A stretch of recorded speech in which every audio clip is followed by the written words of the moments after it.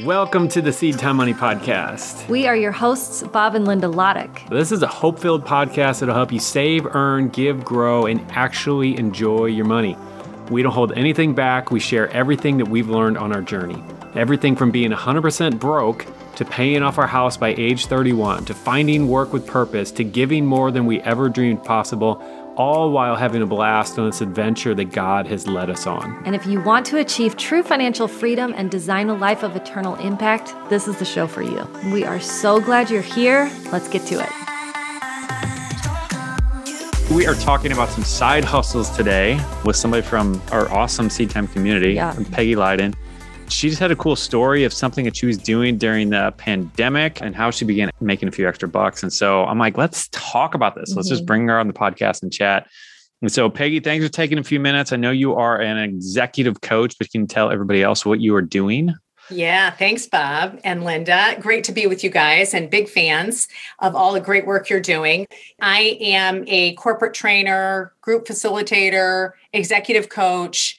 And at the beginning of 2020, I had, I'm going to say 25-30% of my booked fees in the year melt off my calendar. Yeah. And so, like so many, I wanted inspiration. And one of the ways that I accomplish that for myself is I get on the elliptical in our basement and I find motivating videos on YouTube and I project them onto the TV and watch them. And Bob and Linda, you guys are one of my favorite things to watch. And so, that's awesome. And in one of your episodes, Bob, you were talking about just getting rid of stuff, like turning stuff in your house into cash. And our kids are now 23, 20, 18. And so whether it's clothes or books or shoes or boots or just lots of stuff, I started playing with a couple different things. One of which was Poshmark. You had encouraged on eBay. And I remember the episode where you have a friend of yours talking about, I think he paid off some crazy $80,000. That's right. 80,000 on eBay selling. Like now he would go hunt and buy things and sell on eBay. I'm not doing that. Or at least, I don't think I'm hunting your basement, right? Yeah, exactly. Like I have made pretty good money just getting rid of stuff, which honestly, we need to declutter anyway.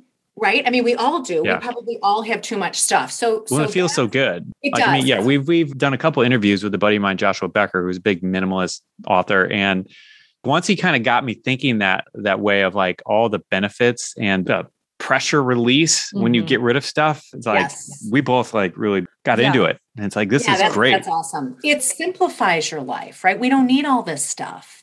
Yeah. And especially I think we have younger kids, but it's like they phase out of stuff so quickly where you're like, they have to have this. And then all of a sudden they're like, they're either not interested or they've grown out of it or whatever. So I love that idea. So you're watching some videos, you're getting inspired. How did you, what was your first step? So you go through the basement. Did you try eBay? Did you go directly to Poshmark? Talk me through a little bit of your thought process. It's a great question. I think I prefer Poshmark to eBay for clothing because I think it's easier. What do I mean by that? First step, you register for an account, kind of like you would do for eBay.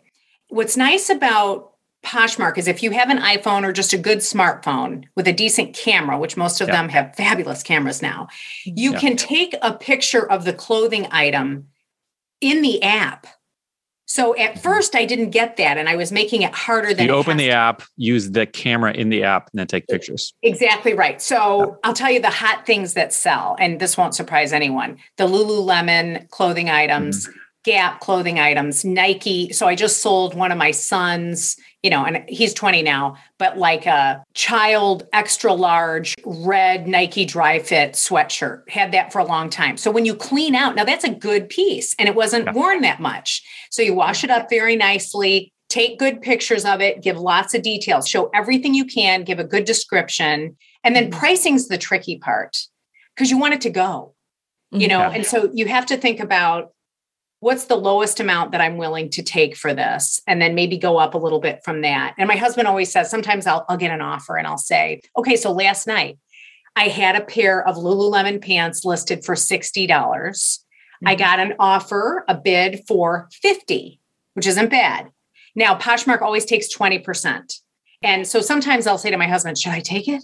And he's like, Peg, you need to figure out in your head, what's the lowest amount you're willing to accept for this? They're a mustard yellow color, which I didn't love. They were actually given to me. And so I accepted the 50, which means I'll get 80% of that, $40. Mm-hmm. You ship them off. So what's handy now, some people might be thinking, oh, that sounds like a pain because, you got to print the shipping label. And at first we've sold now about $1,600 worth of things. And this is just getting rid of stuff in my house, you guys. Yeah. Now it's not 80,000, but it's just weaving it into all the other tasks I have in the midst of my day. And I've got my printer and I got the tape, like kind of an industrial tape thing to make packaging easily. I keep boxes when I get things, if you get something from Amazon. Yeah, we're always saving Amazon boxes for eBay purposes. You can repurpose it. Yeah. So yes, you said first step is open the account and just pick 3 things. Pick 5 things. Sometimes I'll ask my kids. So when my son comes home from college, I'm like, Jake, give me 5 things out of your room that you're not going to want to wear anymore.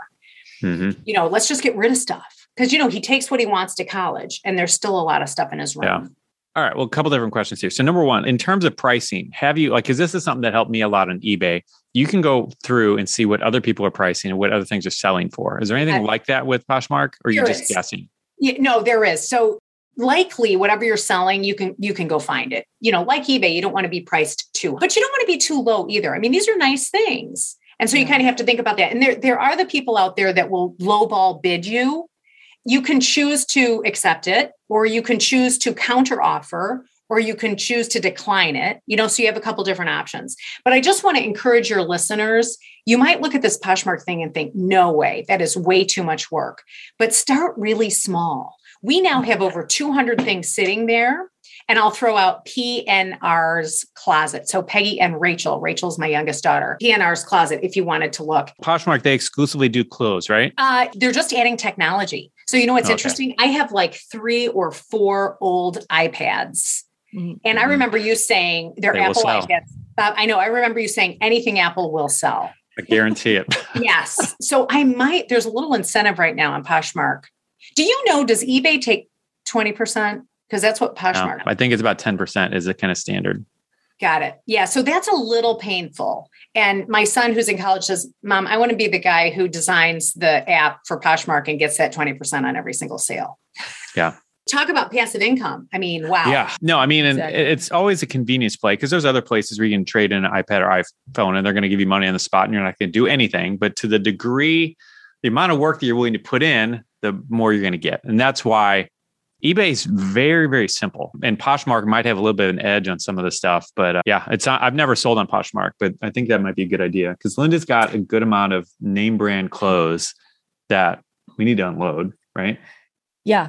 This is always something for me that I've dabbled a little bit in Poshmark. I heard about it a long time ago, but I don't think I've had the success that you have had. And I'm trying to figure out why. And it's probably my pricing and because I was a little bit confused by it. Well, now you used to work at Anthropologie. I think I remember that. I mean, for over Christmas 1 year. Okay. Oh, got it. So not a ton. Well, I mean, those clothes are lovely. And as you know, expensive. They can be expensive. Mm-hmm. And so I think it's just staying with it, but it's kind of fun to get rid of stuff and to get something for it. Is it kind of addicting? Well, and it's a hobby. Like that's the thing that's right. It is a hobby. That's right. And so, the fun thing now, I'm going to hop over to Rover for a minute. So my children now, they're getting older. They'll say, you and Dad did a great job raising us. But here's the one thing that you messed up. We should have had a dog. And do you guys have a dog? No, we have a pretty valid reason. Oh, yeah. Our son is allergic to dogs. Isn't that sad? Well, we have some allergies, more cats than dogs. But now that the youngest is the only one in the house most of the time, we will do this Rover thing, which is rover.com, is another app, which again, Bob, you inspired me on this and got me thinking about it. And what you do is support people with their dogs. So for example, we might dog sit over a weekend. And my son said, you know what, Mom, that's a fun one because you're actually bringing joy into the home and you're getting paid. So I will love on your dog, but I'm going to get to give him back. Right. Yep. And now some people wouldn't want to do that, but it can be really fun. And our rule is only one at a time. Like there are people who will board dogs over the weekend and have like 5 dogs in their house. I'm not doing that. All right. So talk to me about. And that's what's good is that you set the rules, right? That's right. Yeah.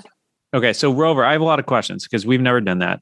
And it probably depends on the area, but like, what is the going rate there, to have a dog stay with you for a weekend? Like, how much are you earning from that? Yeah. So there's varied rates and you set the rate, but there are samples out there, kind of like when you look at eBay and see what things are selling for. So for example, a holiday, let's think over the Christmas break or over the New Year's break. These are premium times, right? These are times when if people are home, you can actually charge more. So I think we charge $55 for an overnight stay. Okay. And sometimes you'll have, what's nice is people get to know your family and they trust you. And, their dogs are almost like their kids, or for some families, they are their children. Yeah. And so it's a lot of times they'll want to do what they call a meet and greet. And so they come to your house, they kind of check it out, make sure that you're good people, and that your environment is appropriate. We have a nice big backyard, but we do not have a fenced backyard. So the Rover thing is kind of cool. And you can decide the weight of the dog, if it's a puppy, if it's house trained, you put in sort of right. So there's a lot of different variables in terms of what you can do. The other thing that the Rover app supplies is kind of a emergency hotline if something goes wrong, protection for I'll say the dog sitter or for the dog owner, that kind of thing. Yeah. But high trust is achieved pretty quickly when they see their dog's happy and they see, my daughter's 18 and she's so excited when the dogs show up, and, really they want their pets to be loved kind of thing. So in your case, basically $55 a day kind of earning in where you are in that situation. So is this something that, right there, that could be $400 a month just by doing weekends. And I'm thinking about like our kids would go crazy. They would be so happy if we brought a dog in for the weekend. They would absolutely love it. Like that would be so much fun. So it's just an interesting way to earn a few extra $100 a month doing something that a lot of people probably would love. Right. Right. I'll tell you, it's been a lot of fun. And I never would have really thought of that. I mean, truly, Bob, you're the one. I was like, that's an interesting idea. And Rachel would love that because it's a little weird. Like when your kids start to leave, guys, it's kind of weird. The first one, she graduated college. She's now in her real big job in the city of Chicago. I mean, she's launched. She's off payroll. Yeah. Now Jake's a sophomore in college and he comes home, a little bit, but he's 6 hours away, actually, in the middle of Iowa. And then Rachel's a senior in high school. And so it wasn't until we just had one who's a senior that I thought, it's kind of quiet. Let's do this dog thing. Yeah. But I will say, and you guys can relate to this, how sometimes work stuff can get really intense and really busy. So at those times, there are times when it just does not make sense for us to have someone else's animal here. Yeah. Mm-hmm. I just have too much going on. Yeah. And sometimes I'm teaching programs through like this virtually, and I can't have a dog barking when I'm facilitating some virtual program. Right. Well, you can. It's just not good. The clients are paying for something and I don't want that. Yep. So, right. All right. I think in the message you sent, I think you might have mentioned, did your husband do some DoorDash as well? Yeah. So I know this is going to sound crazy. Well, we, like you, live in a metropolitan area. In areas like we live, things like Instacart, which is the grocery delivery, or DoorDash, or Uber Eats, or, they're all here. I bet they're all where you live as well. Yeah, we have all. And what's funny is now, some people might be like, there is no way I would ever do that. And I will confess to you that I've done it a few times. I have an account. And I am always praying that I don't see anyone I know. Which, that's bad, right? It's like, is that pride? Maybe. But if you're on the north part of town, so this is what Scott will do. If he's on the north part of town and he's coming home, he'll turn on the app and he's really strategic about what he accepts, right? So there's a lot that could potentially come at you for DoorDash. And he'll accept something that is near where he is and it's close to where we live. And so he'll sometimes get $8 for driving home because he grabs something that's on the way and delivers it very close to where we live. Now, he's more strategic than most because if you're not careful, you can accept something that's 8 miles away. Well, 8 miles with the price of gas, that doesn't make sense, right? He would tell you if he was on here that he will not accept anything that's less than about $1 a mile for him. Yeah. And usually it's on the way to where he's going. Yeah, that's smart. All right. So for anybody who doesn't know, DoorDash, is it restaurants exclusively? Have they added anything else? You know what? They have added things. They've added Walgreens. Okay. It's mostly food. And sometimes it's higher end restaurants like Sullivan's Steakhouse in downtown Naperville or Morton's Steakhouse. Which I don't understand that. Like, I don't know why you would get that delivered. But well, I'll give you an example. You might have a business traveler who is at a hotel who wants a fancy dinner, but in these COVID times is not going to go out. So they might get Morton's or Sullivan's, right? Fancy, high-end, expensive steakhouses, and they might have it delivered to their hotel room. That is hilarious. Just seems like if you're going to get a $50 steak, I don't want it sitting in styrofoam for half an hour on the ride. Exactly. You know? I agree with you 100%. Yeah, right. Yeah. And then, I mean, the tips, you guys, sometimes the tips are crazy. $14, $15, $20 on larger, what else besides Walgreens? I think some grocery stores, it's funny because these things are all converging and diverging, right? So Poshmark's getting into electronics. Uber or DoorDash is getting into some groceries or a few things at Walgreens. All right, so I want to talk about some of the psychology here, a little bit of this real quick, because I want to know, because so many people hear about, there's a side hustle or I could do this and earn some extra cash, but it's different. Because you've now tried 3 different things, and maybe there's others, but each one of these requires a stepping outside of my comfort zone. I'm going to give it a try. What got you through that? Well, I think what piqued my interest was when all the stuff melted off my calendar in the pandemic year. I was like, oh my gosh, I know that God's got us. I know that we're going to be fine. I know that we have marketable skills, but this is a massive shift. Yeah. Right. For everybody. I mean, there was just a lot of recreation and new birth, new ideas. I had to think about my own business because shortly before the pandemic, I decided to leave a large training company. I was on staff with them as a delivery consultant, and I decided to go fully independent, which was super exciting and absolutely the right move for me. I have not looked back. That was right before the pandemic, where with them, I didn't have to do anything and the dates just appeared on my calendar. But now, as running my own shop, it's all on me to make this stuff happen. Yeah. And so I think it forced me. I was so uncomfortable already, Bob, that I was like, you know what? Let's give this a whirl. I'm going to try this Poshmark stuff. I'm going to try Rover.com. And Scott's going to try DoorDash. Yeah. So it was a little bit of a humility thing. If you told me a couple of years ago that I would have done this, I would have. I mean, I was traveling all the time and I was super busy consultant and had the positive business clothes, half of which I've sold or donated or, I think that's something that's so beautiful in it, though, is that God's like, there's more to you than just that aspect of it. And I wonder, too, if part of it was to keep yourself from getting a little bit weird just because there's not as much to do. If you were used to being busy all the time. Yes. Well, and it's really interesting that you talk about that, you guys, because God really revealed some idols to me. And my identity. So, Linda, you're in the season with little kids and schooling and training and manners and it's baths. You're in the very physical stage of raising children. And I've been there and done that with 3. Now, though, I was grappling with, well, who am I if some of my work is melting away? And so that can be, that I think for many people coming through the pandemic was a really beautiful movement of reevaluating trust and faith. It's all going to be okay. There's no work really that should be beneath any of us. Yeah.